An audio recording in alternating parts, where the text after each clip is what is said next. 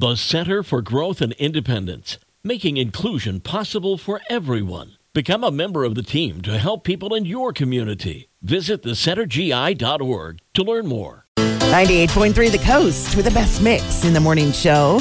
And a look at your music news this morning, starting with Beyonce, who is now out on tour, but that isn't stopping her from working on some other projects, non-music related. She's about to launch a brand new hair care line because she actually grew up sweeping up hair in her mother's hair salon, and she says she really wants to carry on her mother's legacy by launching her own hair products.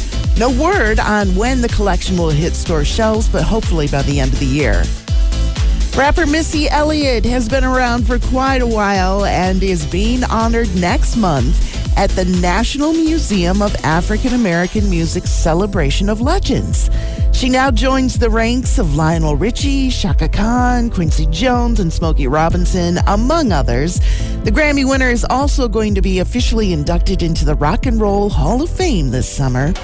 And May is Mental Health Awareness Month, and Shawn Mendes is not afraid to share his own mental health journey. He's been doing it for his fans for years and says, honestly, sometimes when I'm having bad anxiety, doing things like meditation, journaling, and breath work feels really hard to do.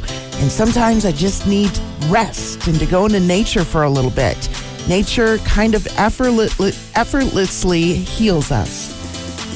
He also says, I'm really grateful for all the people that were so accepting and loving and kind and understanding. It just really made me see how culture is starting to get to a place where mental health is really becoming a priority. I couldn't agree more. And that is today's music news from 98.3 The Coast.